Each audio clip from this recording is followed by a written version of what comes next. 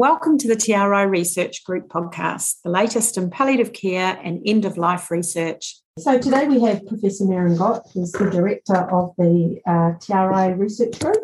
Welcome, Maren. I understand you had a very early start this morning. Kia ora, Jackie. Yep. You're very lucky that I'm here because I got up at 4:15 this morning to give an online presentation. Oh, tell me a bit more about that. Well, I was invited to speak to University College London and Marie Curie and to talk about equity in palliative care. So, yeah, even though it was really early, it was great to have the opportunity to talk about something I feel very passionately about. Well, it sounds like it had some great response. I saw it being tweeted this morning. Yeah, there was quite a lot of my Twitter friends online watching. So, yeah, nice. they tweeted it, which was great. Nice. So what were the main points that you were talking about? What I was essentially trying to argue was that we needed to move to a situation where equity became mainstream in all the research that we do. So pointing out that there's really good pockets of equity research happening, but they tend to be sort of single standalone projects or individuals leading programs. And really we have to move to the situation where every piece of research that's done within palliative care has an equity focus or has thought about how an equity focus could be applied. So can you give me an example of how somebody might do that? Well, I mean, one example, which is quite straightforward really, is, there's a lot of systematic reviews and narrative reviews done in palliative care. And often there aren't subgroup analyses, for example, by gender or by race and ethnicity. And that can often be because there aren't the data there, so you can't actually look at those equity issues in much detail. But what you can do is to point out that actually this is what we know and this is who we know it about. So we know X about quite a small group of people most of the time, mainly white people, mainly middle class people, often people with cancer. And so I think that's a real opportunity to point out where the equity gaps are. And I don't really see us doing that at the moment. And I think, that's something that we could do really easily because we all do some sort of literature review to inform where we go with our work. And being, doing most of your research in Aotearoa in New Zealand, the equity issue has obviously become a big thing with the health reforms. How do you see it, moving towards a more international perspective around equity? I mean, obviously we've got a big focus of it here in New Zealand at the moment, particularly with our Māori Indigenous population. How do you see it? What's the learnings around that internationally? I think there is a move towards thinking more about equity generally within the context of COVID. I think we've seen a lot of inequity become visible, which is great. I mean, I think it's important that we see the inequities that exist. Obviously, you're right that with Māori, it's a particular concern here. So, I mean, I shared some of what I learnt, particularly having moved to Aotearoa 11 years ago now, and what I'd learnt about trying to work in the equity space and particularly to support Māori to realise their end-of-life aspirations. And what I was really arguing is that we need to start with ourselves, that we tend to start with the other, with the marginalised or the vulnerable or the disadvantaged, or whatever language we use. Sorry about my phone, Maren. That's okay. Nice ringtone. You're a very busy lady. Well, it's actually my daughter, but nevertheless. Anyway, carry on. So I think one of the things that I've really learned through working in this space is that we need to start with ourselves, that we have a tendency to start with the other, particularly in our research, with the disadvantaged or the deprived or, whatever language we want to use around that. But actually, we need to start with ourselves and recognise that we're part of the problem, that we're part of a system whereby some of us have a lot more privilege than others. So this morning I started by talking about myself as a professor and, how being white really helped me to get to this position because, as we know, about 85% of professors in New Zealand are white, which does not reflect our demographics or our obligations under the Treaty of Waitangi. And there's work, for example, that Tara McAllister and colleagues have shown that actually only 2.6% of professors in New Zealand are Māori.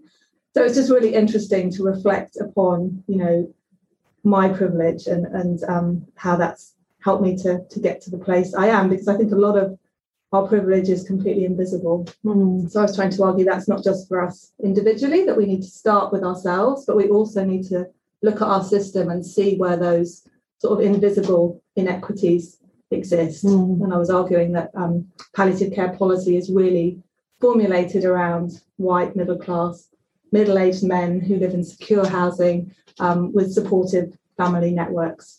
So how has it come about that we've got to this place, do you think? Is that a reflection of society generally, or is there something about palliative care that has, brought us to this place where that's the case? I think it's a microcosm of society in general. I think it's often hard to say things like, within palliative care there is racism, there's sexism, there's ableism, that there's a lot of defensiveness, but of course there is, because that's the society we live in. So of course it's there, and I think we just have to be, have the difficult conversations about where it is and what we collectively can do about that. And some of that will be potentially hard for people, because when we talk about inequity, we might be talking about moving resources from some people to other people, and we're already a sector that feels very under-resourced. So I can imagine that sort of conversation could be quite challenging.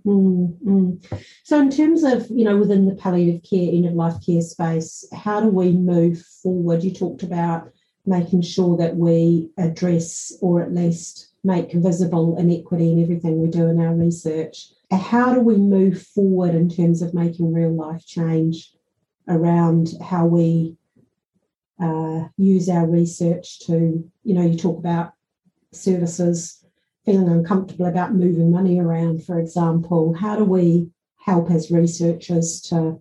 Well, I think first of all we have to do the research that supports that to happen. So to actually, make equity issues very visible, and much more visible than they are at the moment.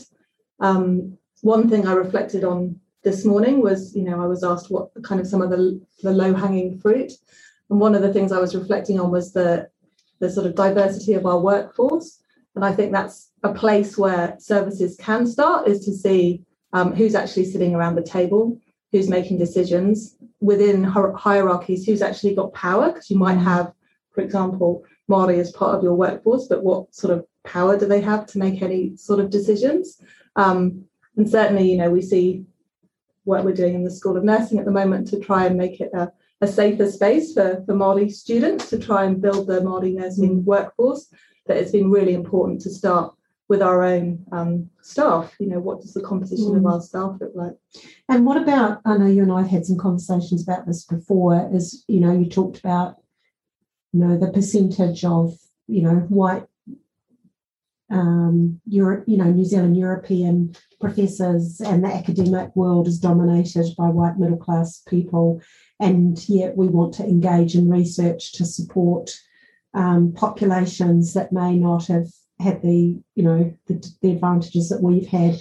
How do we engage with those communities in a way that is not about us going in and perpetuating the issues around inequity? Can you give us some examples around that? It's difficult, but I think first and foremost we have to listen. So we actually have to stop taking up the space that we take up. I think we dominate a lot of things and we make it about us. And I was reflecting on kind of that white saviour thing that happens, and that we can see there's a film that wants to film in New Zealand at the moment about the mosque shootings, and there's been massive outcry because lots of us feel that, that's not a white story. That is a story that belongs to the Muslim community. That is their story. So I think first and foremost we have to recognise that, and I think that's quite hard, because I think many of us are drawn to palliative care because we want to help people.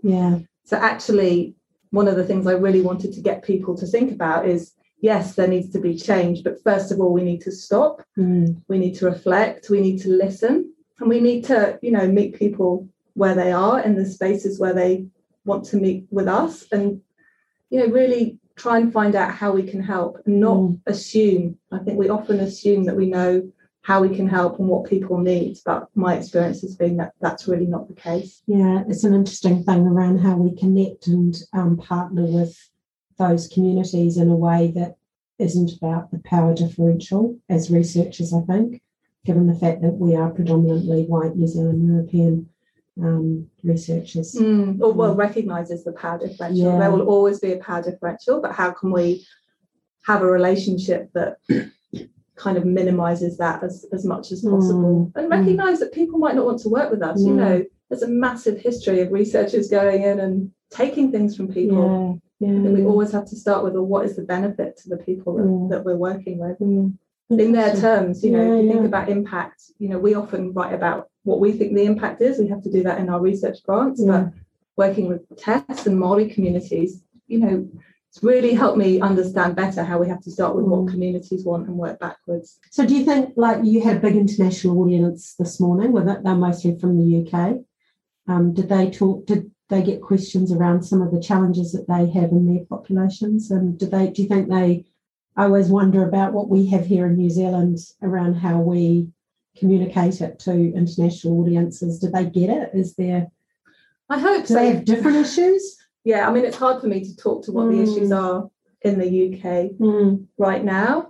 I hope they did get it, because I've had pushback and people not understanding what I mean when I talk about... it's an uncomfortable space, I think, sometimes. Yeah, but for example, there was an editorial recently in Palliative Medicine, excellent editorial by Jamila Hussein and colleagues, talking about racism. So I think there are conversations happening, but because of the experience of colonisation here and the treaty, I think, we have been having those conversations, and maybe we have something to share in terms of, particularly in terms of how we can be allies in that space. And I was certainly saying that, I'm not an expert. I don't want to be held up as some sort of expert. I'm just sharing my experience, and also that Aotearoa is not some sort of equitable paradise. No, it's really not. We've still got a long way to go. We have got a really long way to go, but I think many of us are seeing now how far we've got to go, which feels like a step forward. Well, thank you for sharing your early dawn presentation that you did this morning. And I'm sure that lots of people got some great messages from the work that you've presented. I do want to finish with a question that we are spinning to everybody on our podcasts. And you've heard of the bucket list. Yes, you might. I'm sure you have a bucket list. And we'd like to hear from you about, if you had only 24 hours left to live, what is the one thing that you would want to do? Well, right now I'd want to get to the UK, because I haven't seen my family in a very, very long time. Yeah. So that's the first thing that pops into my head, and we can't do that at the moment. No. So I think it's it's there for a lot of us, both both people in the UK and people here. Really challenging times. Yeah. Well, thank you. Kia ora. Thank you for listening to our podcast today. If you would like to know more about TRI, please go to our website. The link is in the description.